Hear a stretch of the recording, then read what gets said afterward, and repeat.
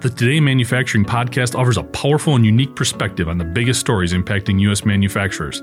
Anna Wells, David Manti, and Jeff Ranke apply their experience as editors of industry-leading brands Manufacturing.net and Industrial Equipment News in providing in-depth analysis of the latest headlines. Their insight, along with a mix of humor and human interest, makes Today in Manufacturing a go-to source. Keep pace with supply chain challenges, electric vehicle developments, labor struggles, robotics, and more by listening, downloading, and subscribing to the Today in Manufacturing podcast.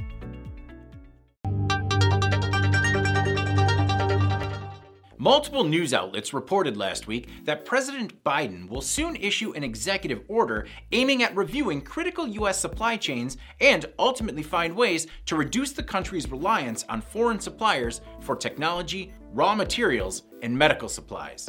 Citing officials familiar with the matter, the report said that the order will focus on both government contractors and private industry in its efforts to secure U.S. industrial supplies from competitors, including China. The order will reportedly closely follow the plan Biden laid out in his presidential campaign.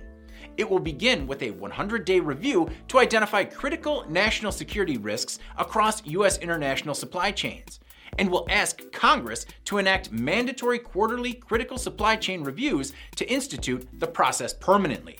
Several of the reports said the order is expected to be released in the coming weeks. Bloomberg reported that the order would direct a number of agencies to produce reports on critical sectors, with some due in 1 year and others due in the first half of this year. The Financial Times added that these reports would serve as a broad examination of U.S. supply chains, including procurement.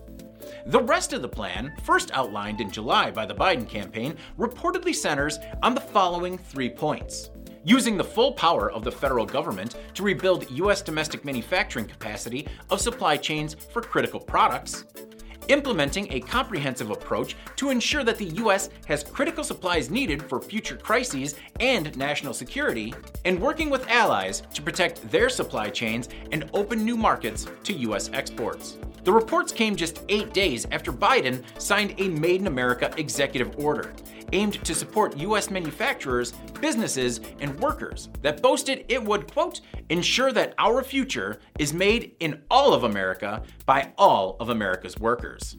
I'm David Manti. This is IEN Now.